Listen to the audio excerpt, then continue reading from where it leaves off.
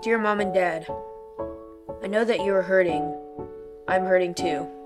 I feel and feed off your tension, fear, and shock. Although I am young and cannot express verbally what is happening in our lives, I am still feeling the impact.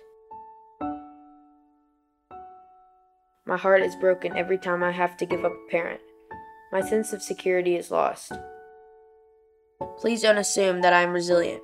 Please don't assume that my life will be exactly as it was, and that I will continue to feel the same love from both of you. I am a human being just like you. My needs are just like yours. I need love, attention, nurturing, stability, consistency, affection, understanding, patience, and mostly to be wanted. When you fight over me or put me in the middle of your argument, you are sending me the message that winning with each other is more important than my life. I am learning from you that it is better to be right than to be loved. You are teaching me that I came from a person who is unlovable and wrong, and that I am somehow wrong too. When you confide your hurt in my heart, you are storing up adult pain and robbing me of my childhood. You are taking away my belief that love is unconditional and replacing it with a message that tells me to become hard and not to love because I will get hurt and not be able to recover. You may not understand this today, and I am so small that you are not thinking about my future, but you are putting me at a greater risk of getting a divorce myself. At times, you are risking my safety to fill a void in your heart. My safety is your job. Without you and your protection, I am unshielded from the world. This will manifest in irrational fears for me, because I will stay in a state of fight or flight for most of my life. Someday, this initial shock will wear off, but how you choose to parent me through this crisis will never wear off. I will either feel your sense of selflessness, support, protection, or I will have a scar on my heart with a message that reads, "Good things happen to good people.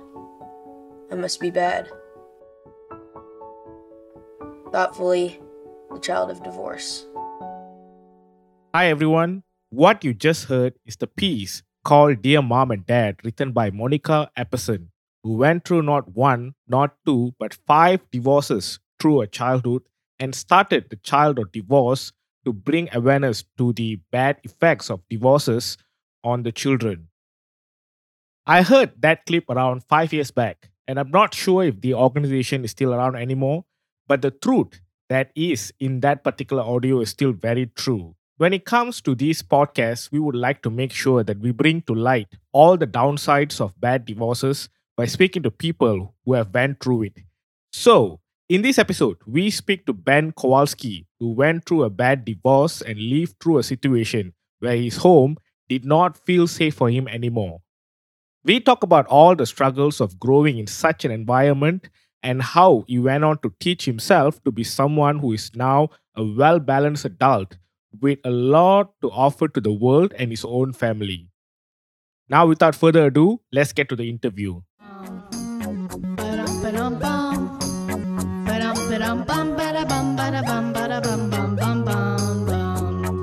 You can be just like me. You're double. All you have to do is ask to see your family. You have so much to see. You're double. When you learn about both cultures of your family tree. We're double.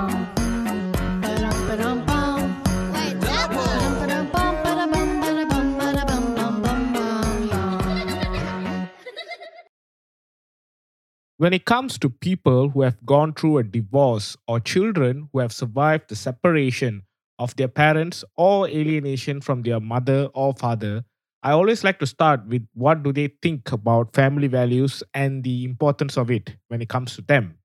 People normally learn about family values by looking at their own parents. So, coming from a family that have gone through a divorce, how do you view family values when it comes to your own life? That's a very complicated question, but I can tell you that the way I looked at family has changed over the years. So I've had different phases in my life, and during these different phases, I used to have different looks on relationships, on families, and the views that I have nowadays were very different than what I used to have. Let us talk about all of it today. Let's start with the very beginning and talk about how things changed throughout your life. I think that during early childhood, and I'm talking, so you have to know first that my parents divorced when I was 8. I'm the eldest sibling of a family of 4 siblings. So when I was 8, my brother was 6. My youngest sister was 2 years old, and then I had another sister of 4 years old. So when I was 8, my parents divorced. And before that time, I remember that the feeling I had in my family was a very warm and cozy feeling. I remember that there were a lot of different people coming at our house. I remember having a lot of friends. And actually, all the memories that I have of that time were very happy ones. I think at that age, you're also not too conscious about the bonds that you have with your family members, except they're just the people around you, protecting you, taking care of you. And that's how I looked at my mother. So those were just the protectors around me that took care of me. When it comes to your younger days, before your parents had the divorce, what was your favorite memory with them? I don't think that I have like one single memory, but I definitely have a collection of happy memories playing in the garden of my parents, being, just in the whole neighborhood, with playing with the other kids of the neighborhood in the street, playing with my siblings, and just being happy together. It's more of a global feeling of collective memories that I had of back then. After the age of 8, there's some kind of blackout. I think my parents were never really clear about, what happened. It's just that we never really had a true discussion about what was happening and why it was happening. And the thing that you have to know about divorce is that there's a lot of concealing and lying and hiding going on. Well, they had very bad implications for their children, but somehow it's hard for parents to have a mature discussion with their children. And it's also not an easy conversation to have to begin with. So what I remember is that one day my father would not show up anymore at home. My mother acted as if that was a normal thing.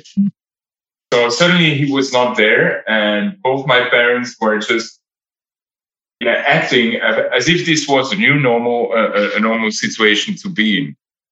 It's not like we ever sat down around the table to have a conversation and to talk about the problems that they had. And they never asked us how we felt about that and what our opinion was on this matter. I think from that day on, there was more and more estrangement and false communication going on, or just a general lack of communication.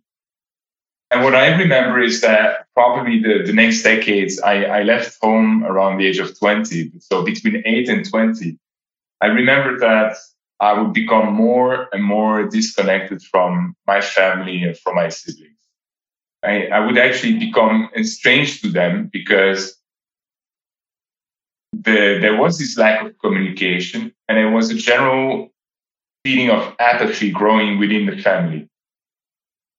Ben, did you ever ask your mom why dad is not around anymore?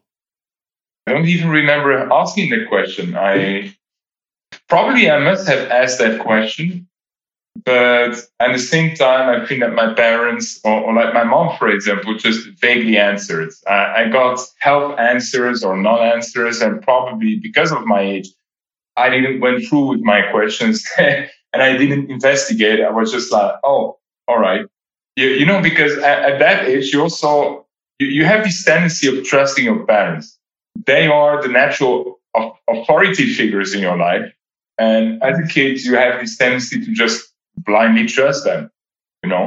Whatever mom and dad does is the right thing, and they care about me. So whatever they choose, it must be because they love me. And it must be in my best of intention. At least that's what you think at that age.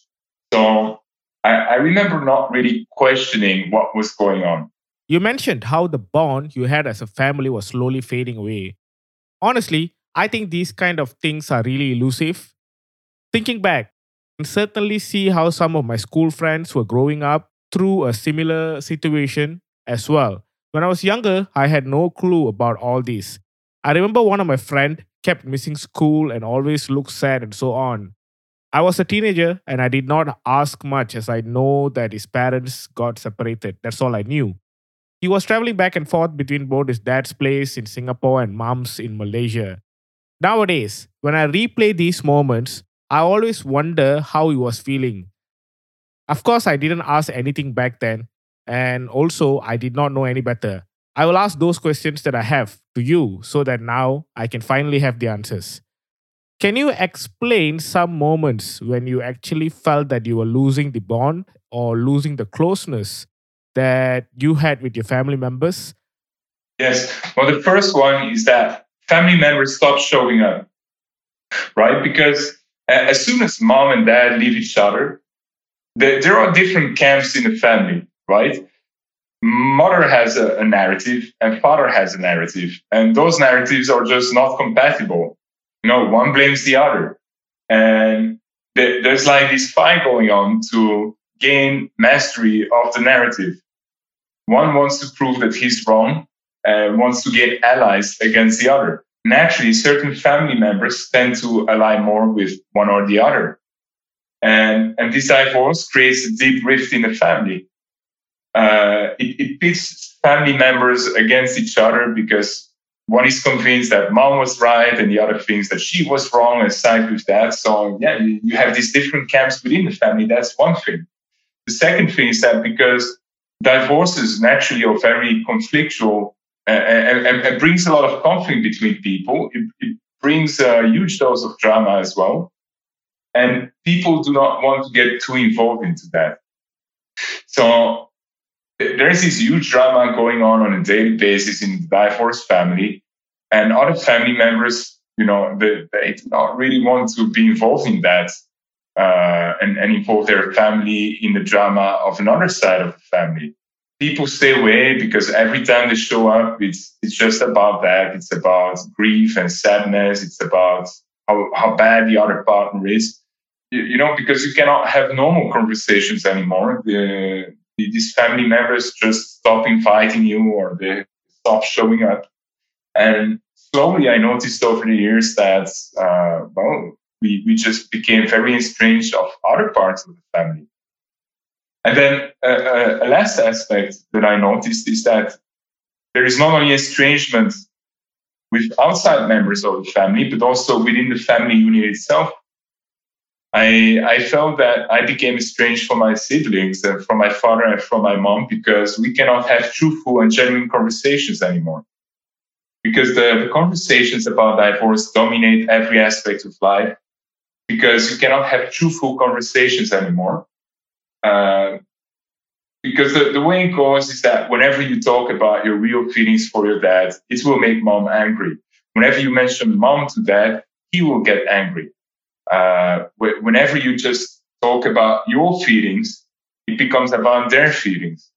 And so there's a lot of lying and manipulation going on. And I guess that this is becoming so obvious at some point that you just abandon. You feel like not having these conversations anymore.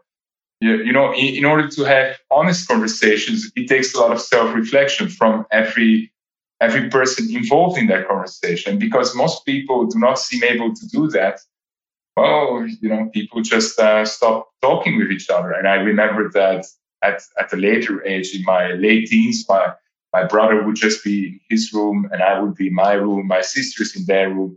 There was not a lot of talking going on.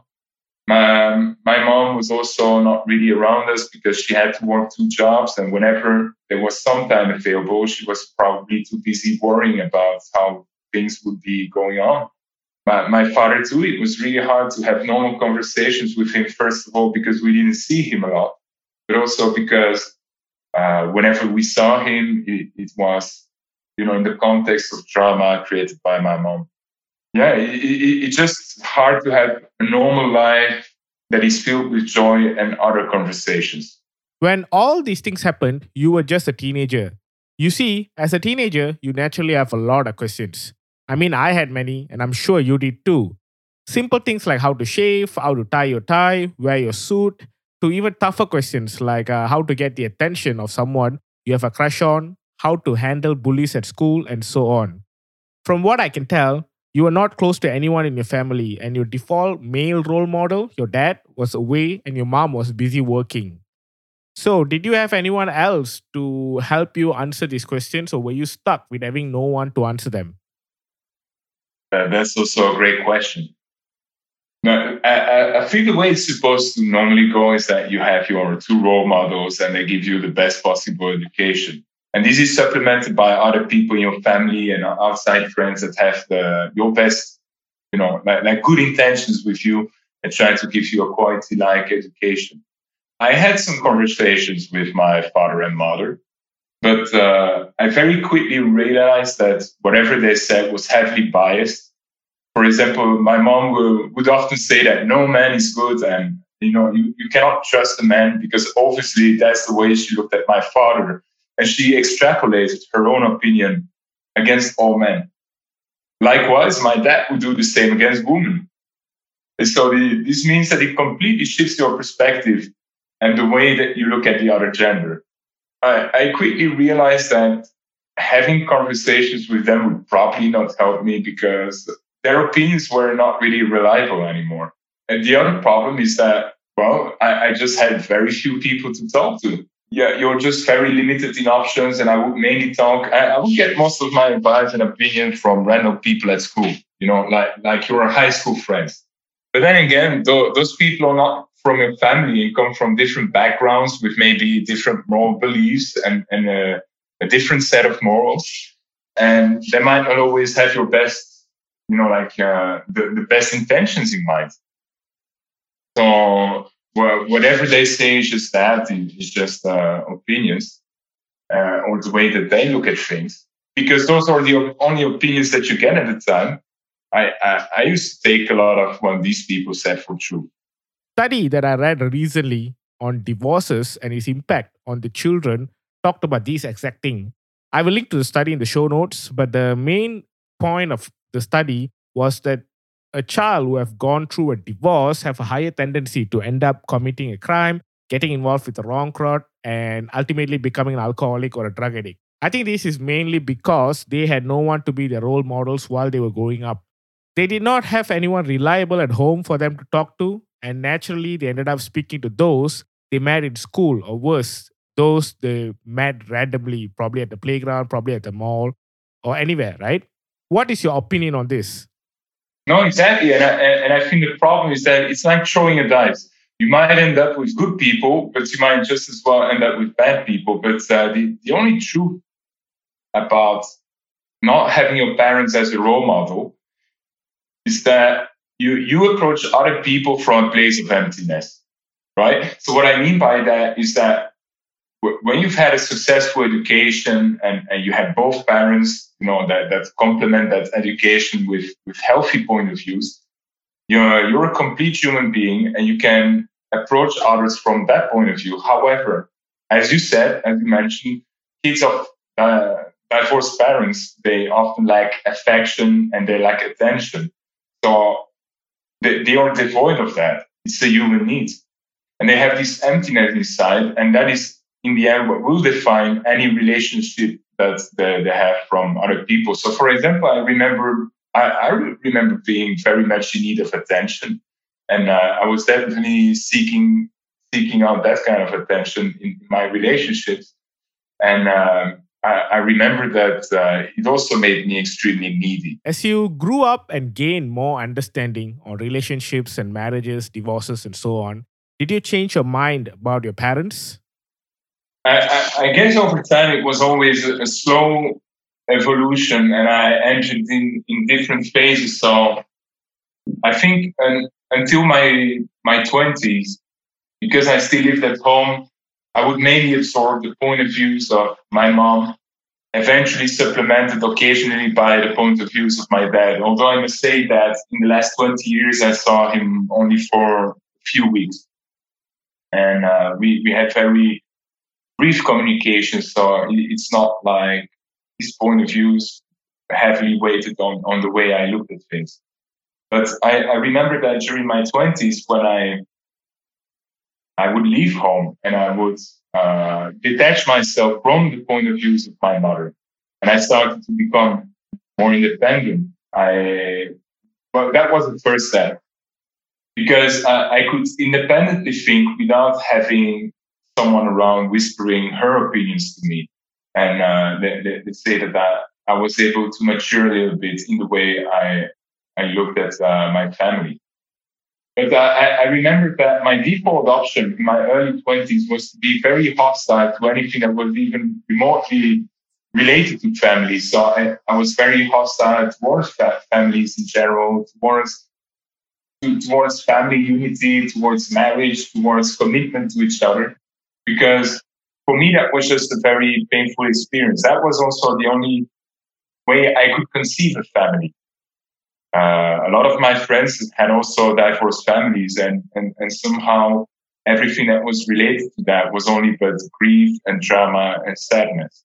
So those were my opinions in my early 20s. I think I also started to be very heavily disappointed at my family when I look back. It's like the myth of your parents is completely destroyed because the myth that you have as a child is that your parents are like some kind of superheroes that that guide the way, and they're all supposed to be these perfect role models.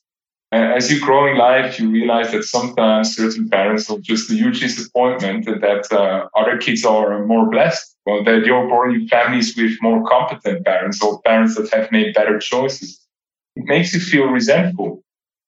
It makes you feel resentful because you wonder, why are they lucky and I'm not? And yeah, these people tend to have more success in life because they got proper guidance and proper help and support, and I did not. And I find myself in this very bad situation because of my parents. So I remember becoming extremely resentful towards both of my parents throughout my 20s. Mostly resentful towards my mom at first, and at a later stage towards my dad.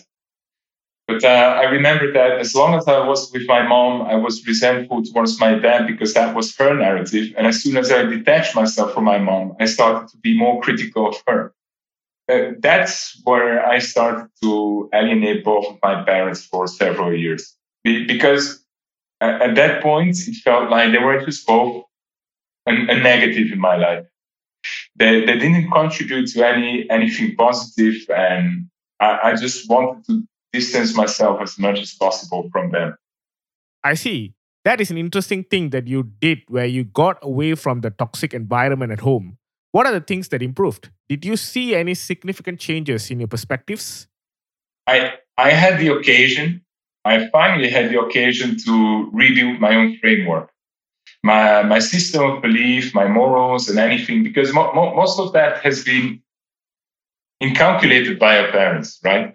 The perceptions that you hold about the world and about yourself and others, you get them from your parents. Your beliefs on family, your beliefs on the other gender, the beliefs that you have about yourself.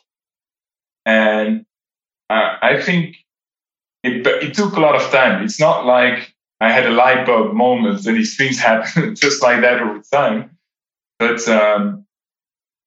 it happened over several years. And it happened because I read books about it. It happened because I had conversations with several people that went through the same. I was really surprised to find out how many people actually went through the same and were trying to better themselves. I guess at the very beginning, you think that once that you are physically away from your parents, it's all right. You're healed. Things will get better. And that you can just ignore the past and move on as if nothing ever happened. And I for many years, I thought that was true. I realized how deeply my subconscious, my subconscious behavior and way of thinking was actually influenced by their deficient way of thinking, who led to their divorce in the first place. I guess you could call that childhood trauma or childhood indoctrination. And I really had to go through all of that, deconstruct all of it, and rebuild it from scratch. Because if you do not do that, everything that you build on top of false beliefs that you got from your parents, will eventually lead to the same result in the future. And I must say that I had to reach out to people that were able to help me and rebuild a healthy framework. I would not have been able to do that all by myself. And I really needed help for that. I think it's impossible to do that on yourself. And I think it's only very recently, I think the last year or two, that I was able to successfully rebuild myself and live free from the shackles of my past. You said something that I really like. You said that you had to deconstruct yourself and find out what are the biases you had. You also mentioned that you had to rebuild yourself based on the truths compared to false assumptions. Can you go through the process that you went through to do this? That's a very hard question to answer, but I'll try anyway.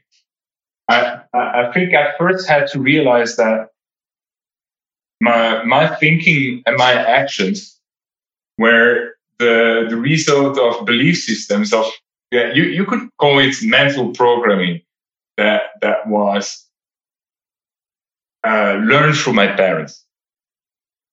So it's very hard to go into detail. I mean, because this would lead to a whole other conversation about what exactly that is. And I guess it's also different for every single person because we all have different parents and we went through different things. But it's important to realize that a lot of what we think is actually not exactly what we as individuals think. It's just, beliefs that we take from people before us. I give you an example. People that are constantly into self-doubt, that doubt about themselves, that are overly cautious, that always think, well, I'm not good enough, or I'm going to fail, blah, blah, blah, etc. Well, that's really, it's not you, it's not your personality. It's a self-conviction that has been implemented there by people before you. And very often it's the way that parents, dealt with you that caused that kind of behavior. And definitely it's not a healthy way of thinking, all right? Because it doesn't lead to positive results in your life. And so I think that the most important thing is to self-analyze, to self-reflect, and be able to tell what is actually my own thinking and what part of my thinking and actions is not mine. And not only that, but also what in my actions and thinking is healthy and can be used in the future and what is unhealthy. All right. Now, the other question is, how do you do that when you have no moral framework to tell the truth, to discern healthy from non-healthy and to discern what is yours and what is not yours. And I invested heavily in coaching.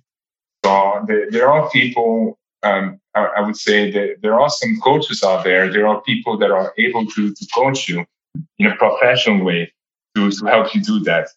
So I had to actually invest some money into that, to have those conversations with people in order to help me do that. Do you have any book recommendations? I don't have my library here available, but a book that I found was really great was Pathway to Agency from Noah Revoy.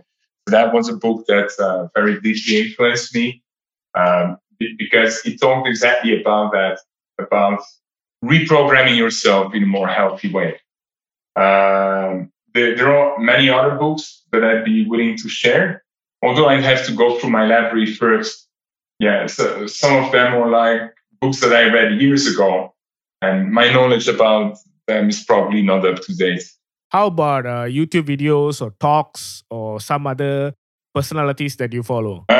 Yes, I mean, that's actually the great thing about YouTube. There's a lot of channels out there that you can follow with interesting insights and interesting conversations going on. And aside from having these insights for free, you also have a community of people available that follow these videos that you can reach out to and that you can read to gain more knowledge about yourself.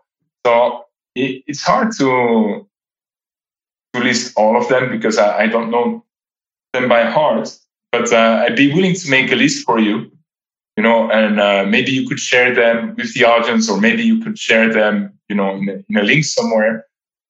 And by the way, I would say one more thing about these channels. In themselves, they do not always have the answers to what you should do. And that's something that I want to be clear on. There's very few people that will actually be able to tell you exactly how, like what to do and how to do it, because it's different for everyone. But many of these people can at least start an interesting dialogue with yourself that will be the catalyst for change. I am sure that it has been a long journey for you from being that teenager to being the man you are today. Did you ever reconnect with your family, or are you still isolated from them? I did reconnect back with them, and let's say that nowadays we have a very good relationship. Well, it will never be a normal relationship anymore because the family has been broken, but I think it's as good as it could be in a divorced family. And what changed is the way that I approach my parents. In the past, I used to approach them from the mentality of a victim. I would consider myself in the past a resentful victim, that has to go through all of that because of them. And I would endlessly be angry and be very blameful. I think that nowadays I just realized that their mistakes are their own, and their mistakes do not have to be my mistakes. I tried to have more empathy for the mistakes that I made, which is a hard thing to do because their mistakes directly affect you in your life. And sometimes it feels like you've lost 20 or more years of your life because of problems that have been caused by that divorce to begin with. So I would say both your parents have lied to you, have manipulated you. I guess some kids are going through even worse. I guess in certain families we could even speak of verbal and physical abuse, which luckily I didn't really had to go through, and that makes it even worse when it comes to resentfulness towards your parents. However, I just try to look at them as handicapped in some way. As in, I sincerely believe that they tried the best they can, but they were just not able to do better. Because many of their shortcomings were also the shortcomings of their parents. And the shortcomings of their parents were those of their parents. And it's funny because when you start digging into your family history, you see that there are these cycles of pain and grief that just pass from generation to generation. And at some point, someone has to break that wheel and go through that and just take back the reins of the family to lead to a better future. And I think the biggest change for me was to stop being a victim and start using my agency to take responsibility and infuse my family with something positive. So, nowadays it's almost like I feel a parent towards my parents. I understand they need healing because somehow they didn't get the chance that I got to. I learned things that my parents never learned. And I overcame issues that they never overcame. I actually went through my childhood traumas and they never did. I'm not sure they ever will because they are quite old now. Probably too late for them. Reconnecting with them was also for me a way to reconnect with a broken part of me. Because whether you like it or not, you come from your both parents and you need your family. It's just that instead of, how would I say, instead of undergoing my family, I lead my family. Instead of, having to I'm trying to find my words in English here, but instead of having to submit to them, it's you who teach them and who leads the way. Yeah, it's a more active approach instead of a passive one. Exactly. And I want to say one more thing about that, because whether you want to reconnect with your family, it's your own choice. It's not something that I recommend for everyone. Like, we are all our own judges, and like, I guess for me it was worth going back. But I understand that someone else's situation might be, too painful or too severe to be able to do that. It really depends on the context and what happened in the past. I decided to offer forgiveness to my parents and get over that. And the reason why I decided to go back is also because I felt that as long as I did not do that, I would cowardly flee my own past. And I would cowardly flee my own family. And I think that a person that claims to have regained agency does not do that. You do not flee from your family, but you go back to them. You grab the reins and you decide to lead. So that's what I wanted to do. And that's what motivated me to go back. And also because, but that's mostly my Christian background that, incited me to do this, is because I always believe that there can be forgiveness, and that everyone who has hurt others in the past always has a chance for redemption. The way I look at my mother and father today, I think they really grant that chance. Did any of your parents remarry or have a new family? My mother never did. She never brought another man in the relationship, and I'm really thankful for that, because that would have severely conflicted with me and my brother. So she paid a price for that, because she was completely alone to take care of the family for many long years. So it took a heavy toll on her. But I think in the end that was the right choice for us. My father, because he moved abroad, he married another woman, which I have a very good relationship with. She's a good person to us and a good person to him.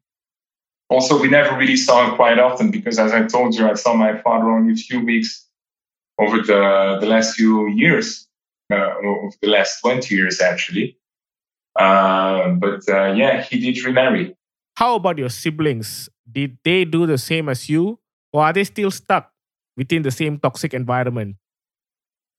They are in that last phase that you mentioned. I cannot really speak for them, but I know that they find themselves in a situation I used to be in maybe 5 or 10 years ago.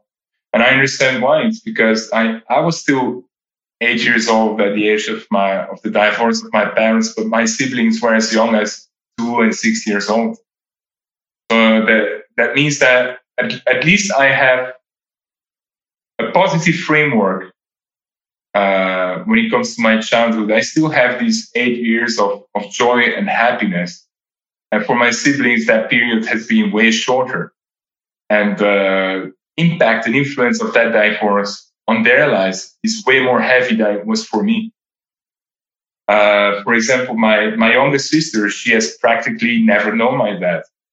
She was 2 years old at the age of the divorce. So practically the only memory of my father that she has is an absent father that could almost not see us, or that lived abroad. So they are at different stages. And I mean, part of what I try to do in my family is eventually to help them to get through that as well. And it's very hard, because it's not something that you can ask from someone.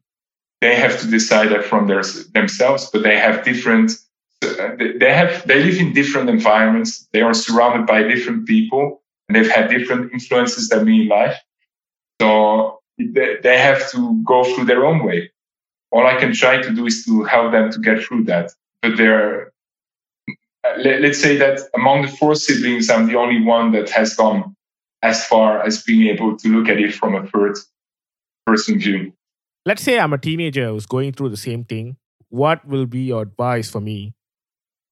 I think right now, in this point of life, because for me, this is all very recent, and I'm just starting to put things back together.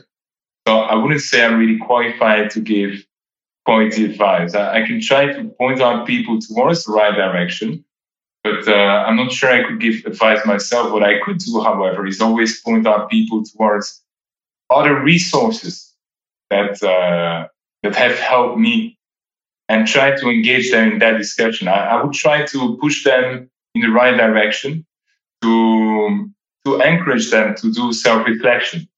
I cannot tell them exactly how, because I don't know their situation, but I would say at least do not take everything that you used to know for granted, and try to do a scrutiny of that. It's like having an audit of yourself and your family. And the second thing I would probably say is that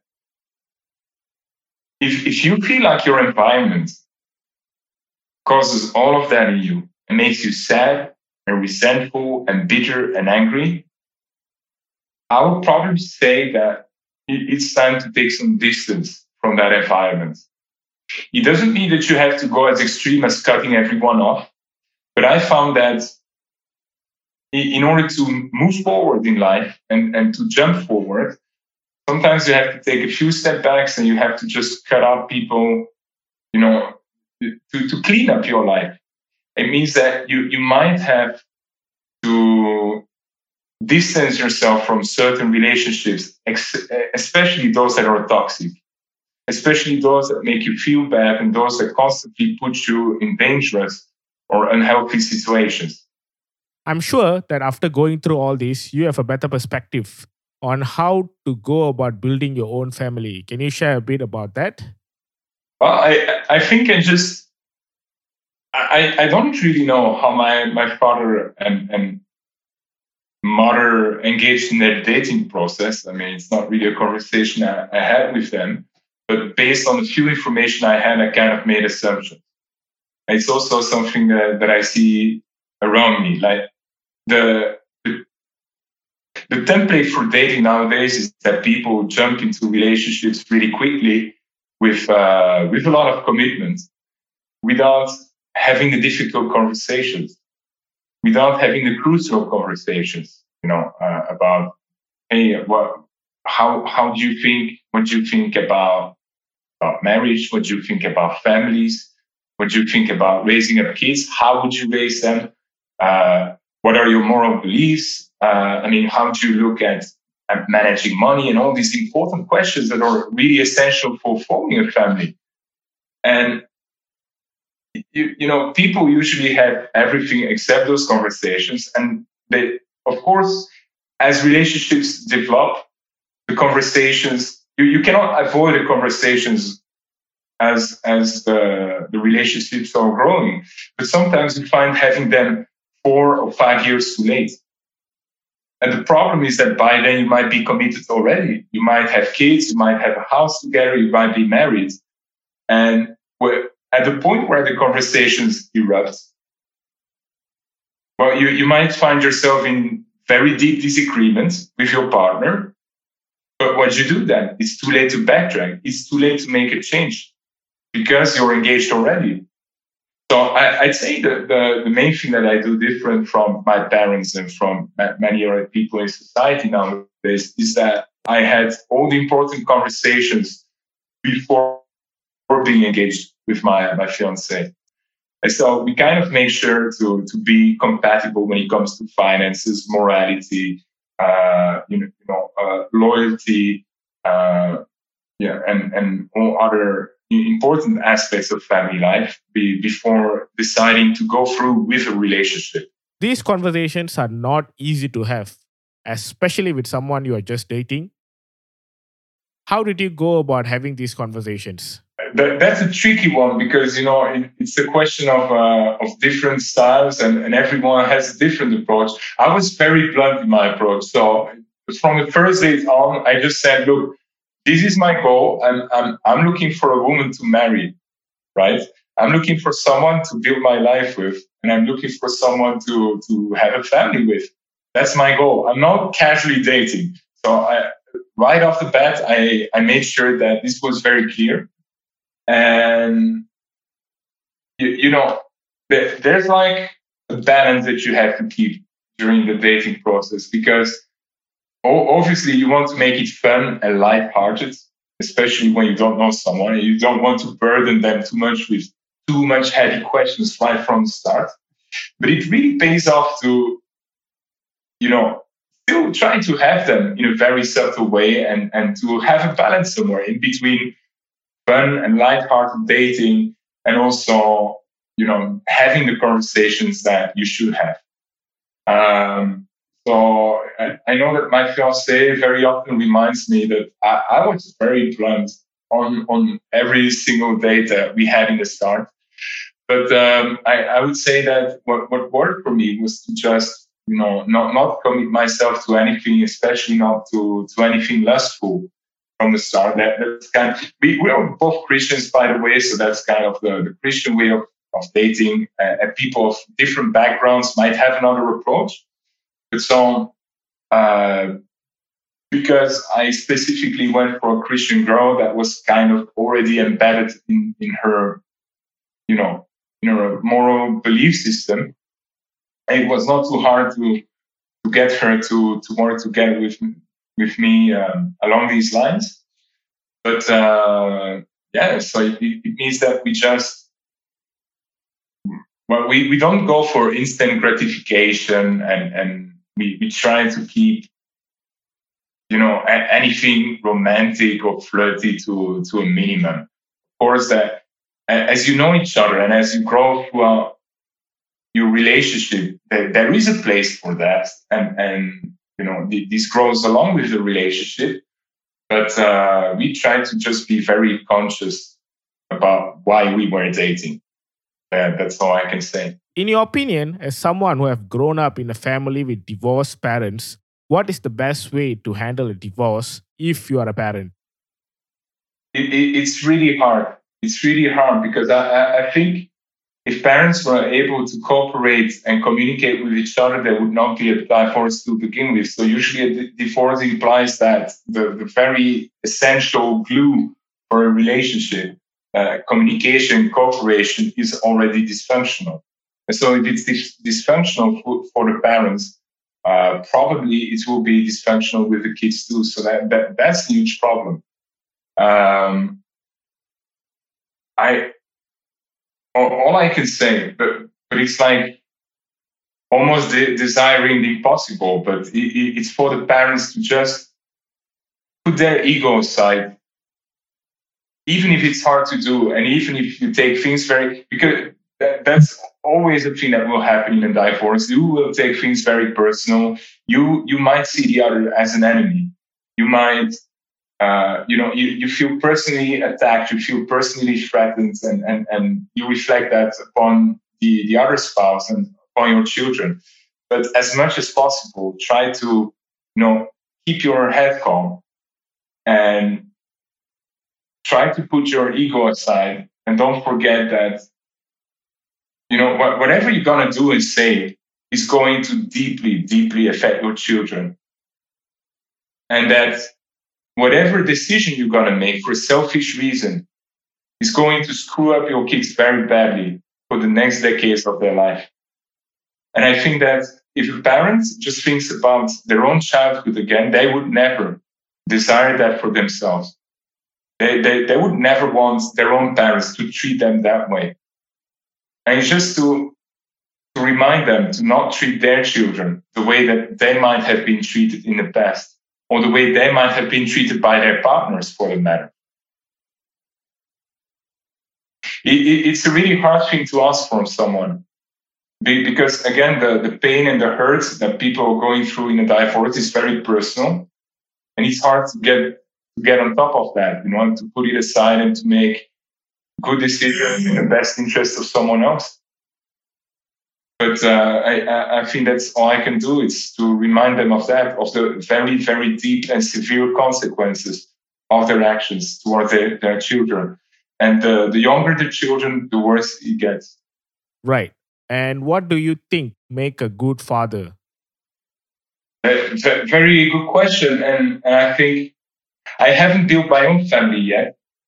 And so I haven't proven myself as a father yet. I think it would be interesting if we had the same conversation in 10 years again, when I have my full grown family and I can tell you if it actually works out for me, which I hope it will. But let's say a lot of the things that I'm going to say, these are just things that I learned from other men. How to know how to make a family successful when you have never led a family yourself, when you have not made your family yourself yet. I think what you should do is just take your advice from other successful men. I think every man should, to begin, have a network of other accomplished, successful men. Look at what they do and emulate that, right? Because I can tell you a lot about what I think, but I mean, it's just my opinion. I have not my family yet. I'm not even actually married yet. I don't have kids yet. So what do I know? But I can tell you that a lot of the things that have worked for me in my life, I just get them from other men. I have not invented a single thing myself. So there are groups out there on social media. There are books that have been written. There are podcasts out there of successful, accomplished family men that have been in stable relationships for 20 years. That at the same time have had several companies, had to manage a family with 4 kids, and somehow they can juggle with all of that at the same time. So I'd say get your advice from them. See what they do. What is the secret sauce that these guys are using to make it happen? And I think it's better than to get your advice just from me for now.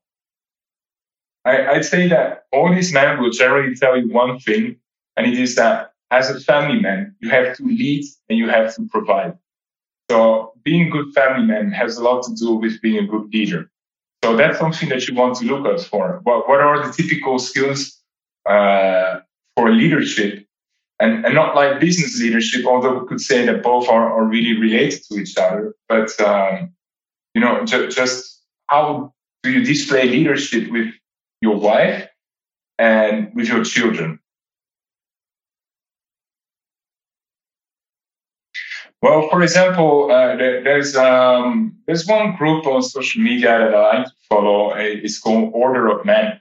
And it's like a community of mostly accomplished men, although you will see that a lot of non-accomplished men join that network just because they are looking for answers.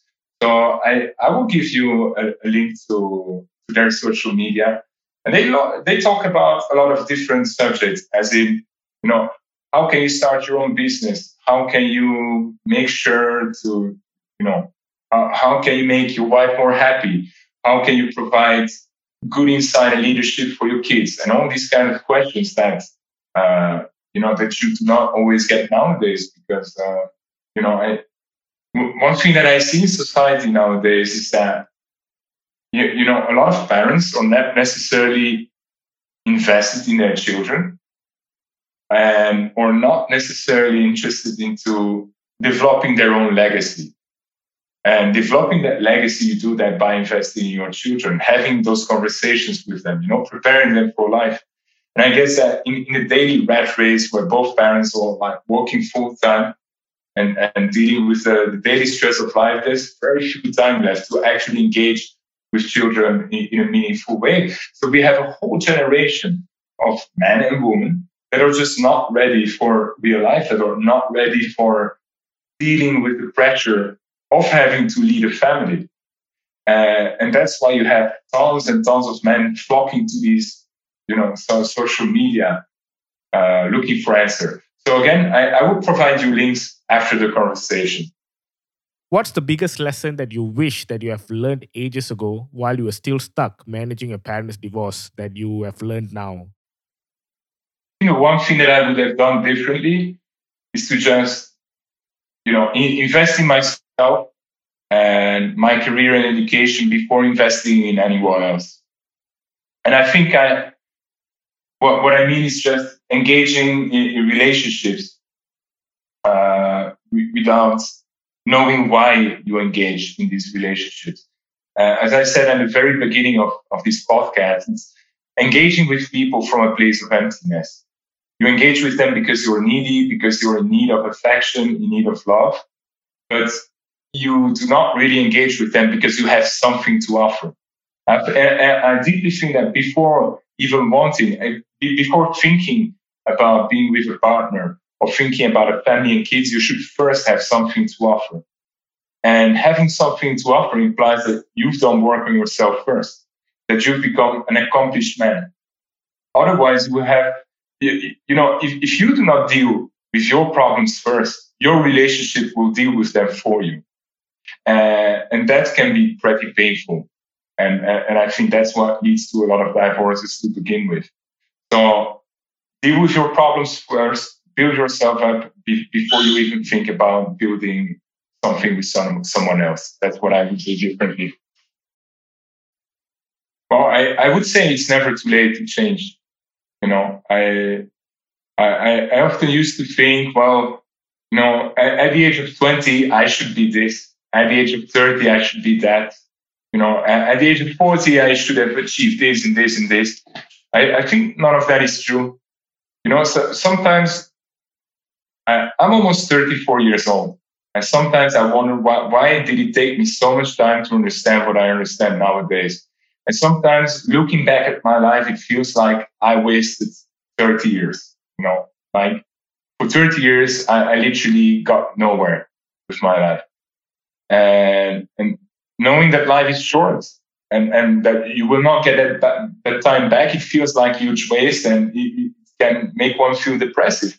However, I would say this is sometimes the price that we pay to repair something that has been broken and that would have stayed broken for many more generations.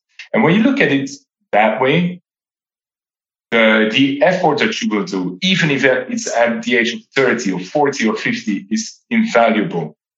It's invaluable because you can literally break a vicious cycle that has been going on for several generations, and lead your family and legacy to a glorious future. It's never too late for that, and it's the best investment possible. Ben, thank you for this interview. You gave me a lot of insights into your life, and I found it very inspiring. I love how you actually overcame all those emotional trauma, managed to become who you are. I'm genuinely happy and proud to have met someone like you. That's really good, and thanks a lot. It was actually the first time that I did some kind of interview with someone. So, the hard part for me is that English is not my native language. My native language is French and Dutch, and sometimes it feels to me like it's a bit hard to get my point across, or I struggle to find the right words to say exactly what I want to say. So this is really something new for me, but I'm glad that I can feel at ease and have a conversation with you. I know that Ben's story had a happy ending. Through this, a lot more are still stuck in the same position, and a lot of children are actually stuck in similar situations too. What's worse is that a lot of dads and moms are getting alienated from their kids every day. In fact, there are over 350 million children globally who do not have access to one or both of their parents. So we at Find My Parent are passionate about solving these issues through all of our advocacy and tech platforms.